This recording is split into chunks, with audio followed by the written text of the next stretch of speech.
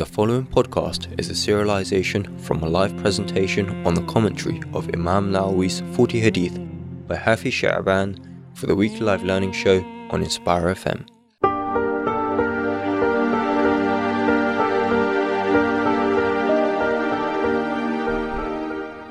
Alhamdulillahi Rabbil Alameen.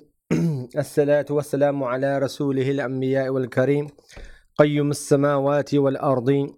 مدبر الخلائق أجمعين باعث الرسل صلواته وسلامه عليهم أجمعين إلى المكلفين لهدايتهم وبيان شرائع الدين بالدلال القطعية وواضحات البراهين. أحمده على جميع نعمه وأسأله المزيد من فضله وكرمه، وأشهد أن لا إله إلا الله وحده لا شريك له الواحد القهار الكريم الغفار، وأشهد أن محمدا عبده ورسوله وحبيبه وخليله أفضل المخلوقين المكرم بالقرآن العزيز المعجزة المستمرة على تعاقب السنين وبالسنن المستنيرة للمسترشدين المخصوص بجوامع الكلم وسماحة الدين، صلوات الله وسلامه عليه وعلى سائر النبيين وآل كل وسائر الصالحين. أما بعد، ربي اشرح لي صدري ويسر لي أمري واحلل عقدة من لساني يفقهوا قولي. ربي زدني علما. اللهم انفعني بما علمتني وعلمني ما ينفعني وزدني علما. الحمد لله على كل حال وأعوذ بالله من أهل النار. Assalamu alaikum wa rahmatullahi wa barakatuhu. I start by praising Allah subhanahu wa ta'ala, and I prefer to choose the opening as was used the as-sana by Imam An-Nawawi, which is the praise of Allah subhanahu wa ta'ala, glorifying of Allah subhanahu wa ta'ala, the one who created the heavens and the earth, and the one who created the creation, the one who sent the messenger upon whom be peace to us for our guidance, with the clear proofs, with the clear evidences, the qat'iyya and wadihat al-barahin, and with the open and the clear evidences. We praise Allah subhanahu wa ta'ala, and we ask for Allah subhanahu wa ta'ala to increase His fadl and His karam upon His messenger sallallahu alayhi wasallam.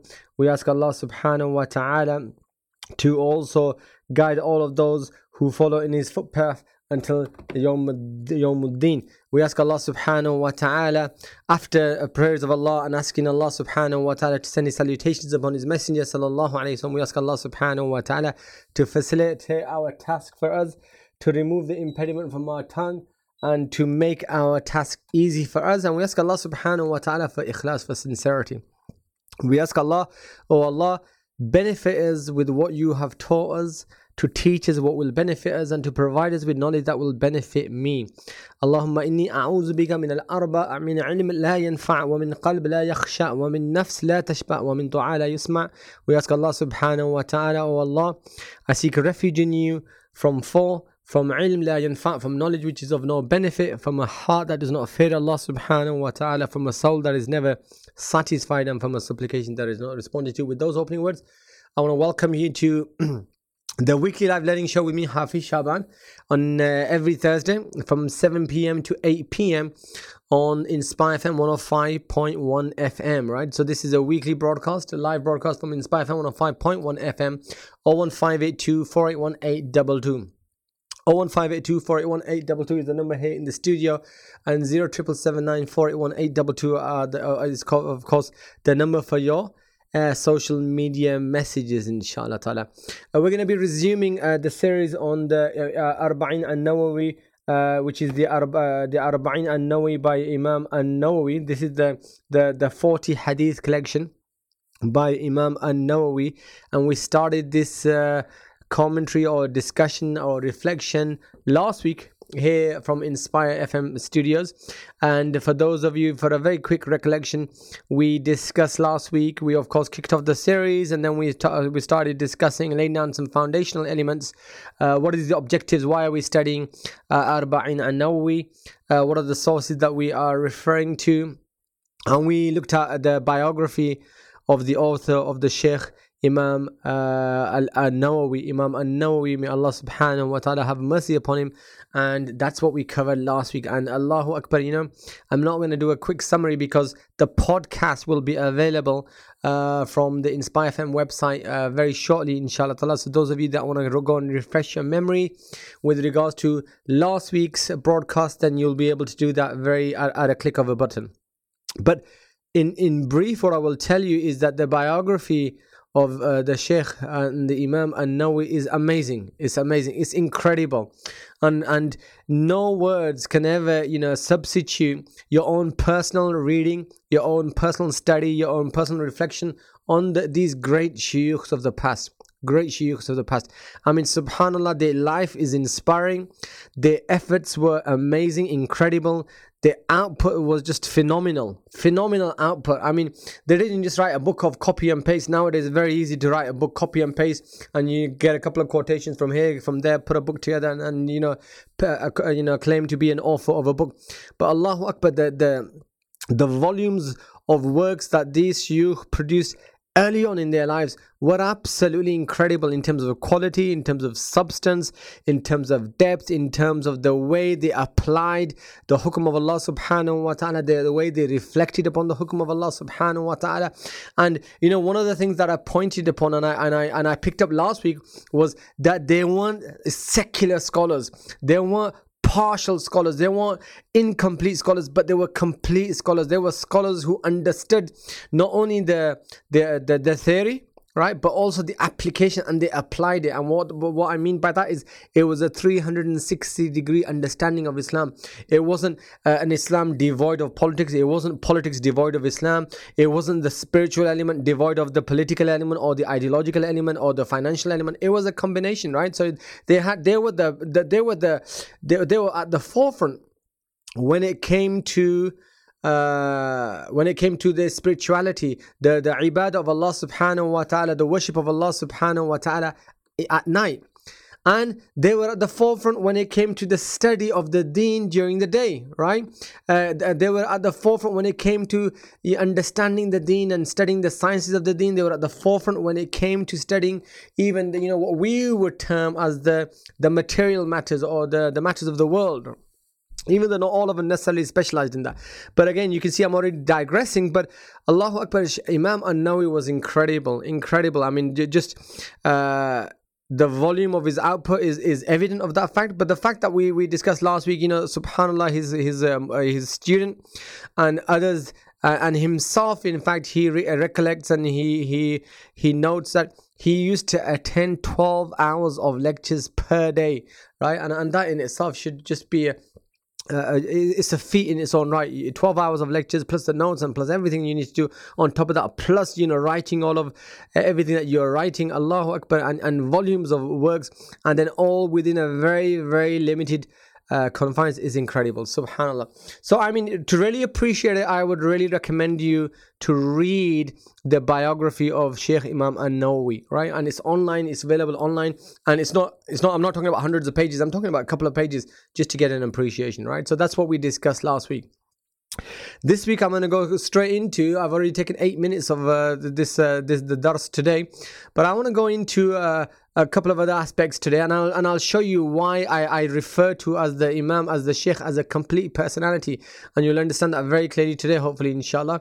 We will look into the works of the Imam an-Nawawi, right? What were the works that he produced? We will look at something called the qism, or the Arba'in collection of hadith, right? The Arba'in collection of hadith. So this is a category, right? This is a genre within the hadith category, right? Which is, a lot of the scholars, they put effort into collecting their own personal 40 hadiths, attributed to Rasulullah sallallahu alaihi wasallam. So we look at that.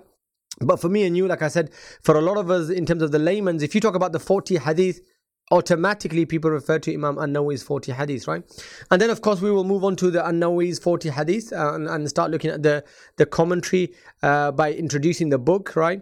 And then inshallah ta'ala after that, which probably will happen from next week, then we start looking into the first hadith, and then we start traversing through that journey of the hadith in Arba'in An-Nawawi, inshallah ta'ala. So we ask Allah subhanahu wa ta'ala to help us, to assist me, and anything good is from Allah subhanahu wa ta'ala, and any shortcomings are from me. Now, one of the points that I mentioned last week was that it's incredible that Imam An-Nawawi, he actually passed away at the age of 44, right? At the age of 44. And Allahu Akbar, is incredible. The amount of books that Imam An-Nawawi wrote in an incredibly, very limited period of time, right? So that in itself is not necessarily, you know, you can say a hallmark of a great scholar. One may argue that, but when you look at the volumes and the amount of not only books, but each of those books, Allahu Akbar. So if you pick up Riyadh al-Salihin, or if you pick up let's say any the commentary, right, on the commentary on Sahih Muslim, or if you pick up Imam An-Nawawi's Arba'in An-Nawawi, or if you pick up his other commentary books, they go into volumes, right? So when we talk about writing one book, we're talking about 7 volumes or 18 volumes or 15 volumes. So that is incredible feat. That is an incredible feat to have achieved by that age, right? So that's what we need to bear in mind. And anyway, Imam An-Nawawi, as we said, passed away at a very young age. Now, just because he passed away at a young age, he had already left an incredible legacy before he passed away. And we said last week that, subhanallah, a part of the legacy of Imam An-Nawawi was that after only about 10 years of study, so when he was in his 20s, he was already classified and categorized and referred to as a scholar, right? So we discussed that last week. And of course, his lasting legacy was his contribution to hadith literature.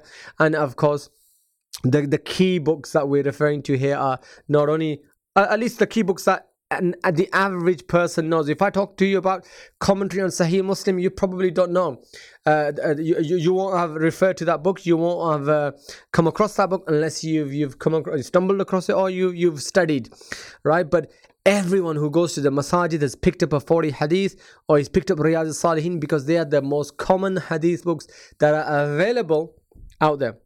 Right, so of course that is Imam An-Nawawi's legacy, and we're gonna discuss that. In fact, let me just tell you about what some of the other scholars, early classical scholars, said about Imam An-Nawawi. They said Allah subhanahu wa ta'ala has made his writings appreciated and accepted amongst the people. Now listen to this fact: hundreds, in fact thousands of scholars, right? Thousands of scholars have compiled collections of 40 hadiths of the Prophet sallallahu alaihi wasallam. That is a startling fact. Hundreds and thousands of scholars have actually compiled their own 40, right? Their own 40, their own favorite 40, or their 40 that they've, given. I had a particular affiliation with for whatever reason. Hundreds and thousands of scholars. Wow. And me and you and the world today knows the 40 hadiths of Imam An-Nawawi. That is how well Allah subhanahu wa ta'ala made his writings appreciated and accepted amongst the people. That's incredible. I mean, that is from Allah subhanahu wa ta'ala. It wasn't that he was incredibly good at search engines, or he had Google to his he had Google available to him, so that anytime you search hadith, the top hit is Imam An-Nawawi's Arba'in An-Nawawi. No, we're talking about hundreds of years ago, and this is the reality of it, right? None of them, the scholar says, none of them have had the acceptance and approval like that of the 40 hadiths of An-Nawawi. 20, in fact, hundreds of scholars have written commentaries on Sahih Muslim, but never have had the fame of Sharh al-Imam An-Nawawi, known as the Al-Minhaj fi Sharh Sahih Muslim bin al-Hajjaj. So there we go. So this is the other text that I was referring to. Even the Sharh of Sahih Muslim, Imam An-Nawawi is here. The commentary by the scholar is that over 20 scholars have written commentaries, famous. In fact, he says hundreds of scholars have written commentaries on Sahih Muslim, but no one has had the fame as Imam An-Nawawi. Allahu Akbar. And Ibn Kathir, to quote Ibn Kathir, he concluded after reading some of the books of Imam An-Nawawi, he concluded, in general, it is a book that the likes of which I have never seen from what has been passed on from the earlier scholars, and none of the latest scholars have come up with anything comparable to it. Allahu Akbar. So that is just on one of the books of Imam An-Nawawi, right? So subhanallah, I think that's going to give us a good appreciation of the works of Imam An-Nawawi. So his expertise, excellence was, of course, hadith literature, but also, of course, the other area of expertise and excellence was, of course, his understanding of fiqh, right? And in particular, the Shafi'i fiqh. We talked about the Shafi'i fiqh, that according to Al-Dhahabi, Imam An-Nawawi's, academic absorption and learnership and scholarship in the Shafi'i fiqh and in fiqh general was incredible. Now, what made Imam An-Nawawi, and what was interesting, is a lot of the scholarship today, I mean, think about it and reflect upon your experience and your interactions with other scholarships. If someone's a Shafi'i or a Hanbali or a Maliki or a Imam Abu Hanifa or Ja'far bin Sadiq or any of the other scholars, right? Any of the other scholars, then you often find something which is referred to as an affiliation with that imam, affiliation with that school, right? At the expense of any other school and at the expense of any other hadith and at the expense of any other literature. And that is something that Imam An-Nawawi, you didn't find that in Imam An-Nawawi, and that's very well documented with regards to Imam An-Nawawi, that he, yes, was an expert in the Shafi'i fiqh, right? But he didn't just follow the Shafi'i fiqh with ignorance to everything else and anything else, but rather he then was able to examine and study other scholars, obviously the madhahibs, other hadiths that may not have been accessible or available previously, and he would follow the opinion which was the strongest, whether it agreed with Shafi'i fiqh or didn't agree with Shafi'i fiqh. And that is the point here. What is the closer to Allah subhanahu wa ta'ala? What is the closer to the highest level of taqwa? And that is the kind of the opinion that we should be driving, and that is the way that we should be driving ourselves, that if we find evidence which is stronger than an opinion that we're following, more closer to Allah subhanahu wa ta'ala, right, it shouldn't be something that we are completely, turning our blind eye to, because no, this is not this is not what my sheikh says, etc. No, rather it's the case that we need to examine other opinions, examine the evidences, and if those evidences are proven to be stronger, then we have to adopt those stronger evidences. And of course, I mean, I mentioned 50 books. I'm not going to discuss all 50 books because it's just too much to discuss. We talked about his key writings in terms of the Sharh of Imam Muslim, Sahih Muslim. We talked about Riyadh al-Salihin, we talked about the Arba'in An-Nawawi, right? So I mean, just a couple of comments, basic comments on these would be the fact that, for example, just another statistic for you, they say that Imam An-Nawawi, over the span of 12 or 13 years, was able to complete majority of this writing. Allahu Akbar, right? And I'm going to tell you some facts later on. You're going to find it absolutely incredible, right? And one of these works was the commentary on Sahih Muslim. Remember I mentioned this just earlier, is in 18 volumes. 18 volumes. So when I say Imam An-Nawawi wrote 15 books within a period of, let's say 20 years, right, or 30 years, a majority of this writing was over a period of about 15 years, 12 to 13 years I have in front of me. We're talking about Sahih Muslim. Commentary on Sahih Muslim is considered a book, and it's 18 volumes. Allahu Akbar. Another book, Ar-Rawda, is 12 volumes. His classic Al-Majmu', right? This is the Majmu'. This is the compilation of a comparison of not only the Shafi'i fiqh, but for some of the other. Then he looks at almost like a what's the word? Cross comparison, almost, you can say, between all of the other madhahibs, is published in 9 large size volumes, right? Allahu Akbar. These are just some of the works that he completed in a very short time, and so that, Allahu Akbar, in itself is absolutely incredible. Al-Minhaj Bisharh Sahih Muslim is considered one of the best commentaries on Sahih Muslim. Allahu Akbar. In fact, just like you have a lot of you, some of my listeners will be familiar with Ibn Hajar's Fath al-Bari, right, which is his commentary on Sahih al-Bukhari. One of the most famous, if not the most famous commentary on Sahih Bukhari was Ibn Hajar's Fath al-Bari. Fath al-Bari is a classic, right? In the same way, Imam An-Nawawi's commentary on Sahih Muslim has entitled Al-Minhaj fi Sharh Sahih Muslim. Ibn al-Hajjaj has got the same status. Riyadh al-Salihin, I mean, I don't need to say much about Riyadh al-Salihin because it's a collection on various elements, and it's renowned in the world. It's every masajid you go to a masajid, you'll pick up Riyadh al-Salihin. I mean, subhanallah, one of the books that I even Inspire FM, they play the azkar as-subh in the morning, which is the du'as of the morning. In the morning, the azkar that one recites in the mornings and the evenings. And when I found that book, Allahu Akbar, that book was also by Imam An-Nawawi. I thought, Allahu Akbar. And then you got the Majmu' Sharh al-Mazhab, and that is also by which is a comprehensive manual of Islamic law according to Shafi'i fiqh, and that's also by Imam An-Nawawi, and that is the book Imam Ibn Kathir said that he's never seen any book like it. Right?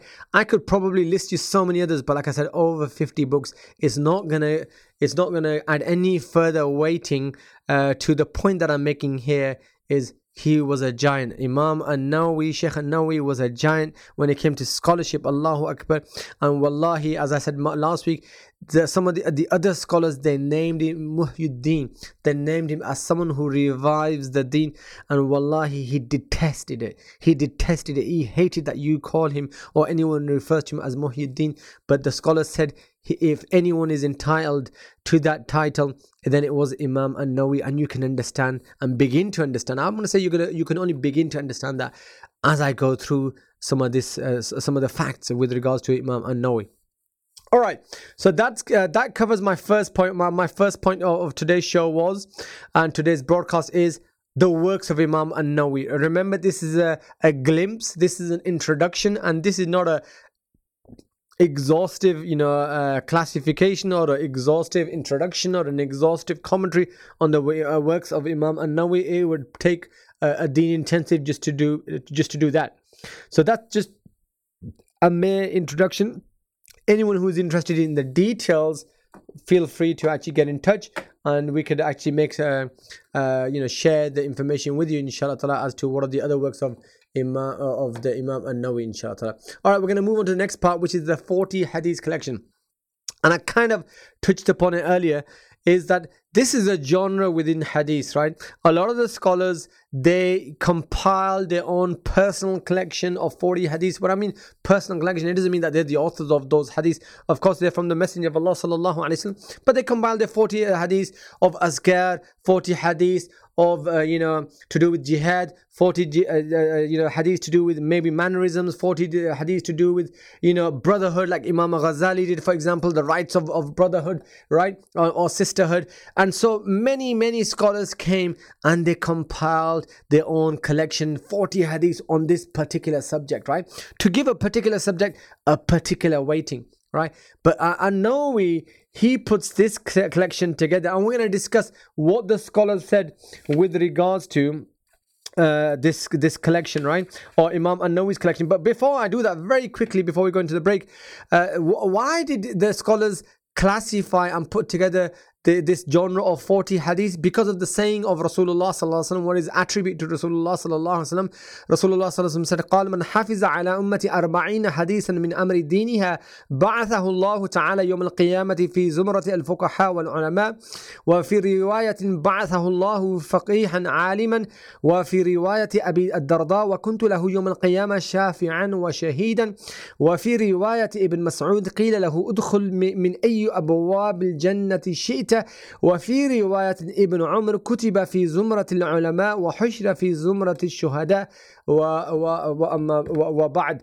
So you can see from that very quickly, those of you that understand Arabic, that in the multitude of narrations that are come, Rasulullah sallallahu alaihi wasallam, in these hadiths, Rasulullah sallallahu alaihi wasallam said, so whoever preserves 40 hadiths and he conveys them to the ummah, conveys them to those who are not present, and conveys them, and whoever preserves them, whoever conveys them, whoever spreads them and teaches them, etc., etc., he will have a special category in Jannah. In fact, he will be able to enter into Jannah from any door he likes. He will be amongst the scholars, he will be amongst the shaheed, and so on and so forth. So the category, the reward for preservation and categorization and grouping of these 40 hadiths is great. So a lot of the scholars, of course, they did that with an aim of attaining the reward from Allah subhanahu wa ta'ala, right? So that's the reason why you see a lot of these collection of 40 hadiths, because the sincerity of the scholars in seeking the reward from Allah subhanahu wa ta'ala.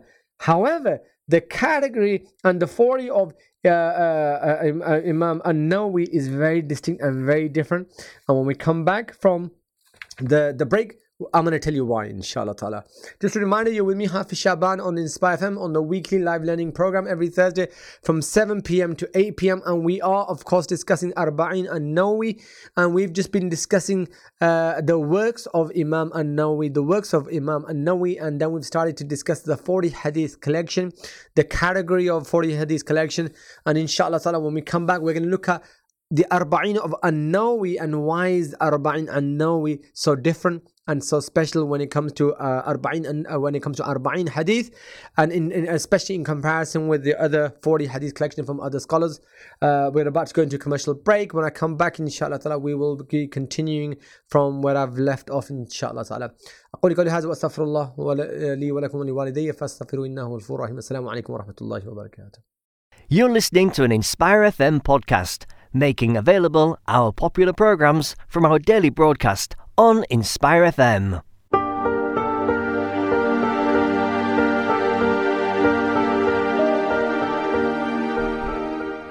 Alhamdulillah Rabbil Alameen, As-salatu wassalamu ala Rasulillah wa ala alihi wa sahbihi ajma'in. Assalamu alaikum wa rahmatullahi wa barakatuh, and welcome back to the weekly live learning show with me, Hafiz Shaban, on Inspire FM 105.1 FM or 1582 481822. 0779 481822 is the number here in the studio. We're going to continue straight into our conversation on the Arba'in An-Nawawi. First half of the show, the works of Imam An-Nawawi. We looked at the works of Imam An-Nawawi. We also started to look at the 40 hadith collection, right? So I started to give you some introductions to notes on to the Arba'in and collection of hadith, right? Let me just give you a quick some notes from the Sharh Arba'in Hadith An-Nawawi. What the scholars said is ثم من العلماء من جمع الأربعين في أصول الدين وبعضهم في الفروع وبعضهم في الجهاد وبعضهم في الزهد وبعضهم في الآداب وبعضهم في الخطب وكلها مقاصد صالحة رضي الله تعالى عن قاصديها. وقد رأيت جمع 40 حديثا أهم من هذا كله، وهي 40 حديثا مشتملة على جميع ذلك، وكل حديث منها قاعدة عظيمة من قواعد الدين. Right, let me just stop there. So this is the muqaddamah, this is the introduction of Imam An-Nawawi, and when he's introducing his Arba'in An-Nawawi, he's mentioning the point that I mentioned earlier, and that is the fact that scholars have been gathering 40 hadiths for a very, very long time, right? For a very long time. And some of them have discussed the furu', some of them have discussed, zuhud, some of them have discussed adab, some of them have discussed khutub, and they have been numerous subjects, and he says all of them are worthy causes, good intent, great intentions. May Allah subhanahu wa ta'ala accept all of them. But then he says وَقَدْ رَأَيْتُ جَمْعَ 40 حَدِيثًا أَهَمْ مِنْ هَذَا كُلِّهِ وهي 40 حديثا مشتملة على جميع ذلك وكل حديث منها قاعدة عظيمة من قواعد الدين. Now, here is where he answers this question. What made the 40 hadith collection so distinct of Imam An-Nawawi's, right? And this is where you need to be familiar with this hadith and this book. And those of you that are not familiar with the hadith and with the text, I would really recommend you to go and buy this 40 hadith An-Nawawi. If you've got no books on hadith in your house, right, and you've never bought a book on hadith, go on by Arba'in an-Nawawi. Because we're studying it anyway here as part of this series for the next couple of weeks and months, and you'd be able to, hopefully, inshallah ta'ala, equip yourself and educate yourself. That's the first point. And the second point is that it's a very concise book, and what Imam an-Nawawi did was he selected some of the most, not some of them, but the most prominent hadith, right, out of all of the hadiths of the Messenger of Allah sallallahu alaihi wasallam, what he terms as حديث أهم من هذا كله وهي 40 حديثا مشتملة على جميع وكل حديث منها قاعدة عظيمة من قواعد الدين. And he says, and from all of those I chose, right, I chose the hadiths which have got these which have the profound and great principles from all of the principles of Islam. وقد وصفه العلماء بأن مدار الإسلام عليه أو هو نصف الإسلام أو ثلثه أو نحو ذلك. Right, so you can see here, and he says that these hadiths that are collected, right.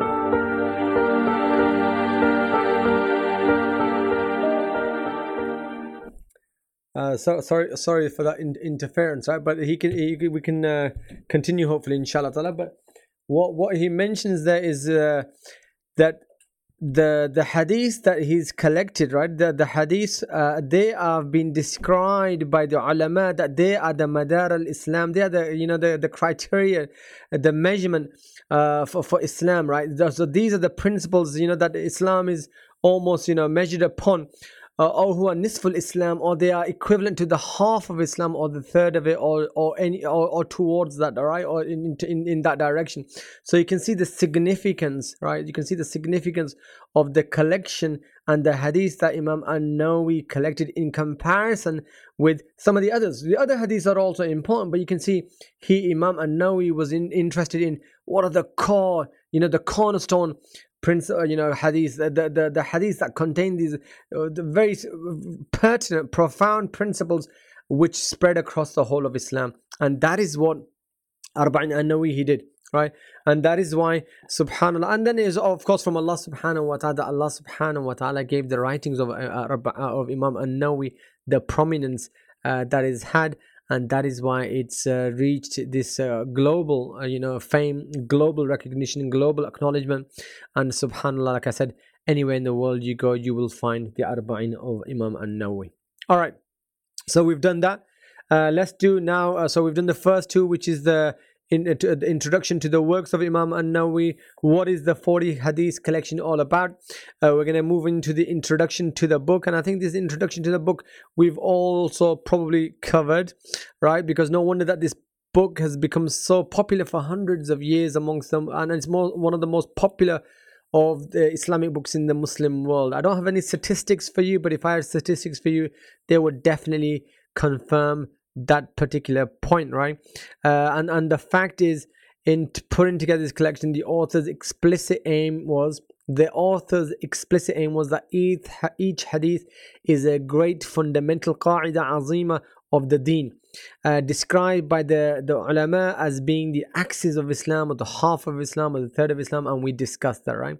And in fact, I think that covers that, because I think that gives it the emphasis and that gives it the uniqueness. So when we're talking about Arba'in an-Nawawi, that is why it's so different, it's so distinct, in the sense that A, the author, B, the scholarship behind it, and C is that he handpicked some of the greatest principles that he wanted to establish through the hadith literature, and he put that together into this 40 or 42 hadiths, right?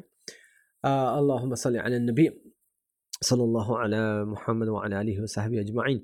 Okay, so I'm gonna move on to the next part of the discussion, inshallah ta'ala, and this is going to be an interesting discussion, and this is with regards to we've done the introduction of the book, and now I just want to look at the background, right? The background to Imam an-Nawawi's life, and the background to Imam an-Nawawi's, remember earlier I was discussing with regards to Imam an-Nawawi having this 360-degree personality. And some of you may be thinking, what do I mean by a 360 personality? All right? Well, what does that mean?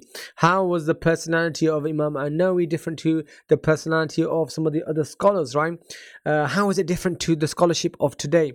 Is there a difference between the scholarship of today and the scholarship of of the past, right? What was the key difference, right? And this is the point that I'm going to focus on for the remaining 20 minutes of this session. Now, subhanAllah, if I ask you a question, and in fact, feel free to call in, feel free to text in, send me an SMS or a WhatsApp, 01582 481822 0777 481822. I've got a question for you. Right.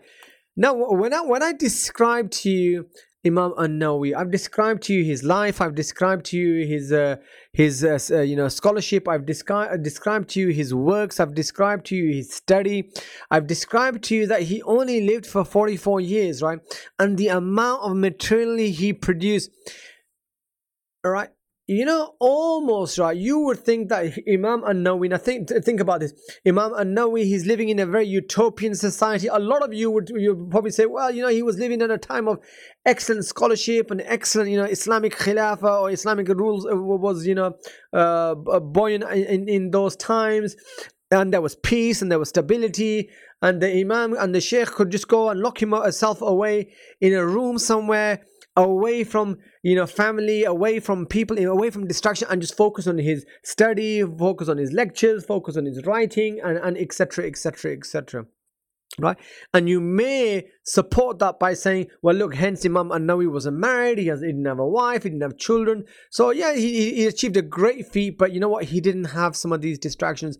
And someone may have, or may be audacious enough to suggest some of these elements, right? But subhanallah, the truth couldn't be that couldn't be further away from the truth. Further away from the truth.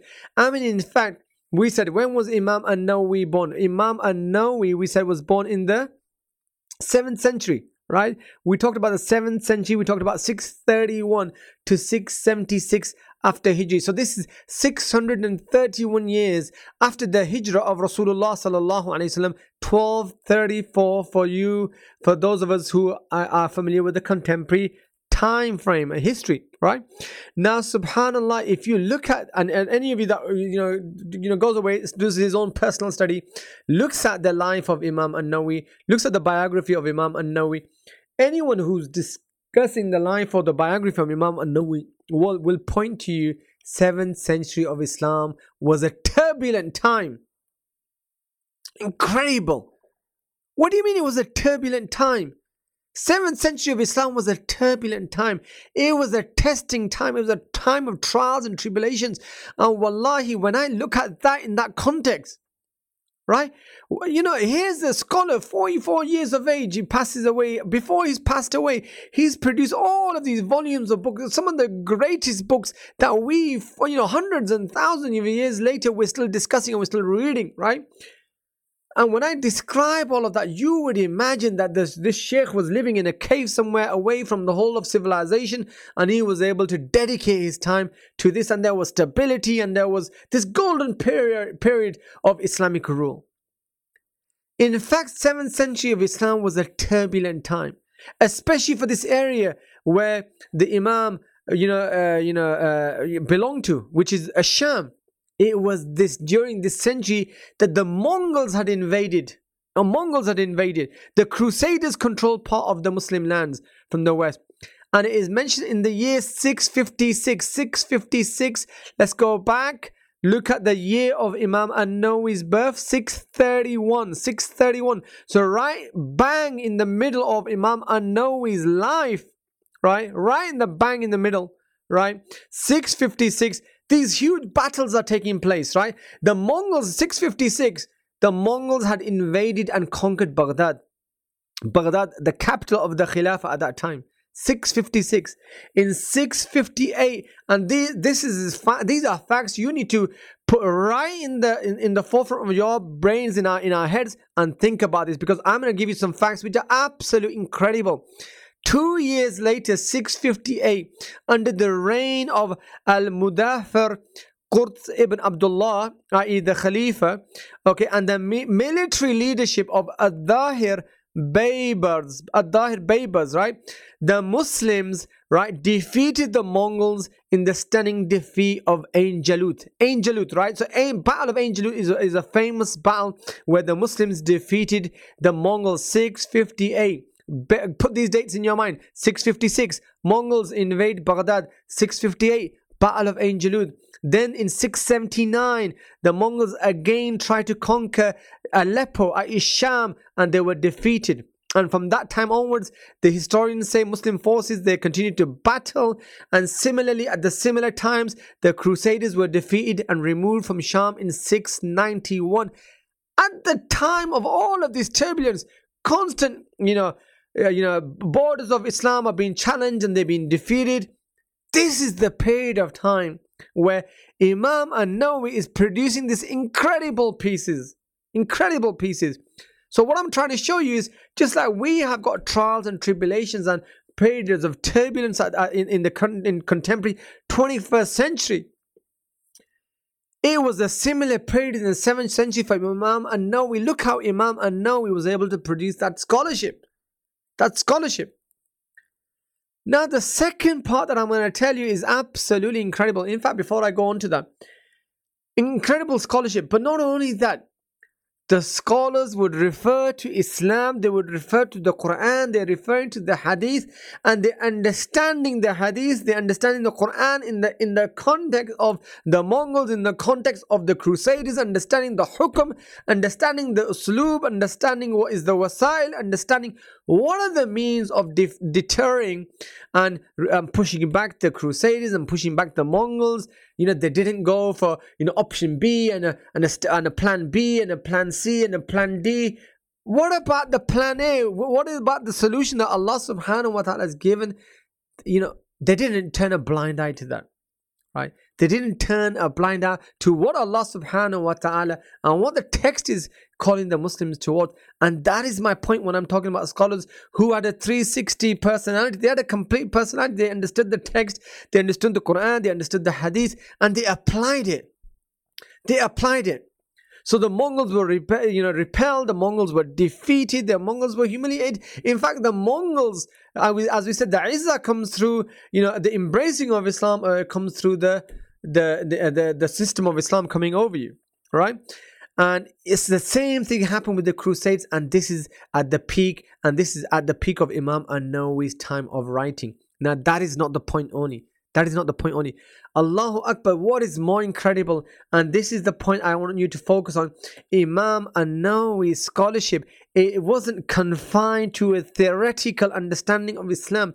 It wasn't confined to, being in the backseat of the rulers of the day. It wasn't confined to being complicit with any rule or any type of rule or any injustice or any, blind eye turned to the hukum of Allah subhanahu wa ta'ala. Rather, these scholars called upon the ruler of the ummah, the ruler of the Muslims, the Khalif, and accounted him and ensured that he was on the straight path and corrected him and challenged him and accounted him and reminded him of the ayats, right? And subhanallah, this is my point. Imam An-Nawawi, accounted the ruler of his day. He accounted him very severely. And what is incredible? Is the rulers of the day, Allahu Akbar, they weren't the tyrants that we know of today. They were the people who were defeating the Mongols. Allahu Akbar. Here's a leader that's just defeated the Mongols for you, right? He's defeated the Mongols, right? You might say, I'm going to go easy with this guy. Subhanallah, man, he's just come back from a 2-year or a 3-year or a 1-year campaign against the Mongols. For God's sake, man, Mongols were ransacking Baghdad in 658. 2 years, not 2 years later. Let me get my facts right before I call it out. Yep, 2 years later. Okay, so 656, they were ransacking Baghdad. 2 years later, in 658, right, the Muslims have defeated them by these military leaders, by the Khalifa. They've now pushed back the Mongols. You might think that the scholars would be full of praise for these rulers and they would take it easy with them because, ya akhi, they've just defeated the Mongols. Take it easy with them. Be gentle with them. But wallahi, what I find incredible is that Imam An-Nawawi, Yes, he had respect for these rulers. Yes, they deserved respect because they were implementing the Sharia of Allah subhanahu wa ta'ala. They were doing the stuff that was required from them. They had conquered and defeated the Mongols. They had defeated and conquered the Crusaders.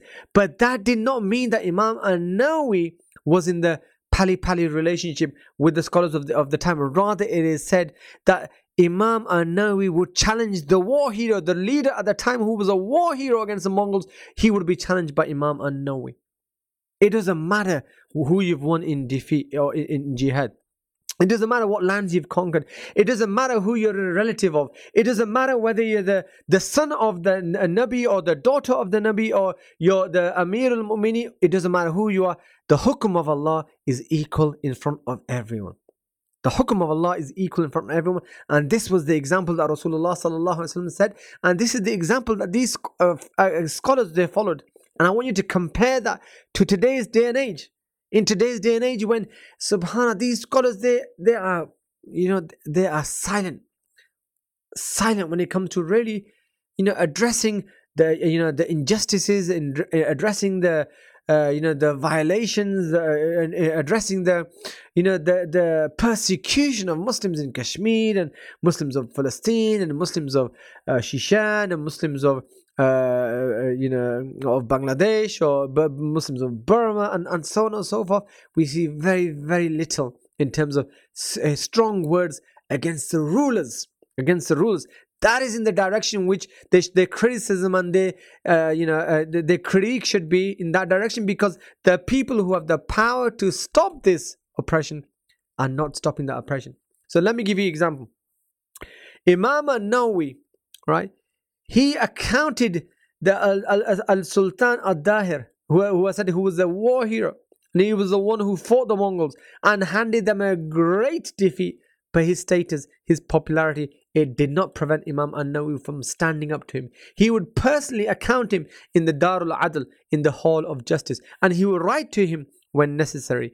3 or 4 examples are given in the Sharh of Imam an-Nawawi's Arba'in an-Nawawi, in the biography of Imam an-Nawawi, and that's why I say you should read the biography of Imam an-Nawawi. It is mentioned after the pushing back of the Mongols, the Sultan, he increased, listen to this now, he increased the tax on the residents. The tax burden became heavy. And we will look at even the reasoning behind this, right? The tax burden became heavy on the citizens of the Khilafah. So the residents of Damascus, they sought relief. And they went to Imam an-Nawawi and they said, write to the Imam, write to the Amir, right? And this prompted Imam an-Nawawi to write to Mamluk Sultan Rukn ad-Din Baybars, and he wrote to him and he told him about providing relief from the heavy tax burdens, during a period which is full of drought and had lasted many years. And wallahi, if I could read the whole letter to you, it would be incredible, but I don't have the time. But he writes, let me give you an example. It has been brought to my attention that during this year, people of Sham are in a very difficult circumstance and are weak due to the lack of rain, high prices, lack of crops, death of grazing animals and other reasons. And you as rulers, you know that one must have sympathy for the ruler and the ruled, and one must advise them for their welfare and for his welfare. Verily the religion is true sincerity, and verily those serving the Sharia have written as a matter of advice to the Sultan in their love for him. This is a letter reminding him to take care of the affairs of his citizens and to be gentle towards them. Right? To be gentle towards them, and no harm is meant by this letter. So that's an introduction. And then he continues to say that you have seen the reality of the times, you see the reality of the circumstances, and this has been brought, and we request you to decrease the tax on the people, on the citizen. And to this, one of the responses that Imam an-Nawawi received was quite critical from the Imam. In fact, the Amir, the Khalif, he responded to Imam an-Nawawi with a threat, and Imam an-Nawawi then replied back to the Khalif, and he said, as for myself, you're threatening me.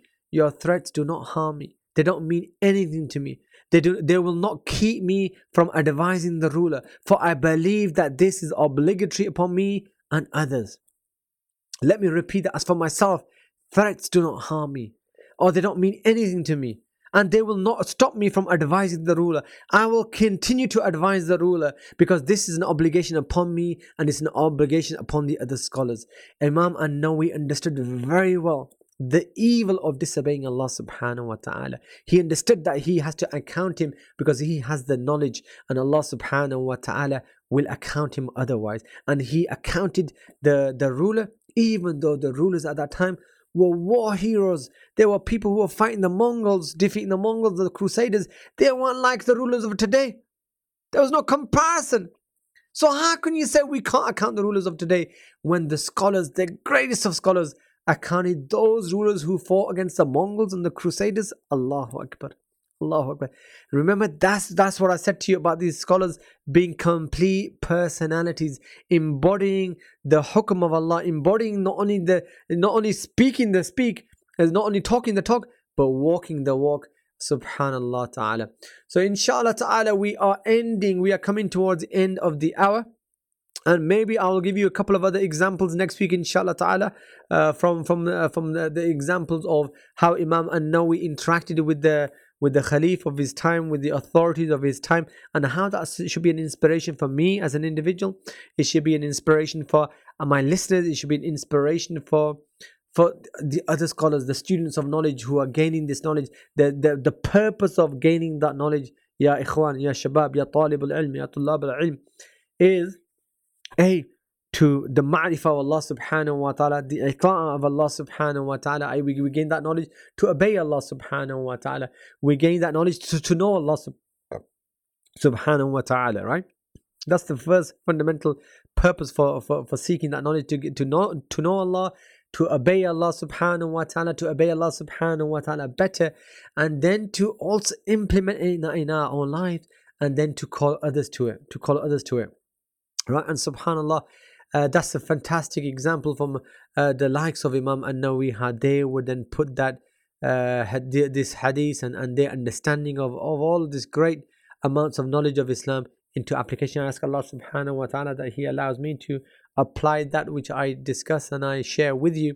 Next week, inshallah ta'ala, we'll have another couple of examples from the life of Imam An-Nawawi and his interaction with the state.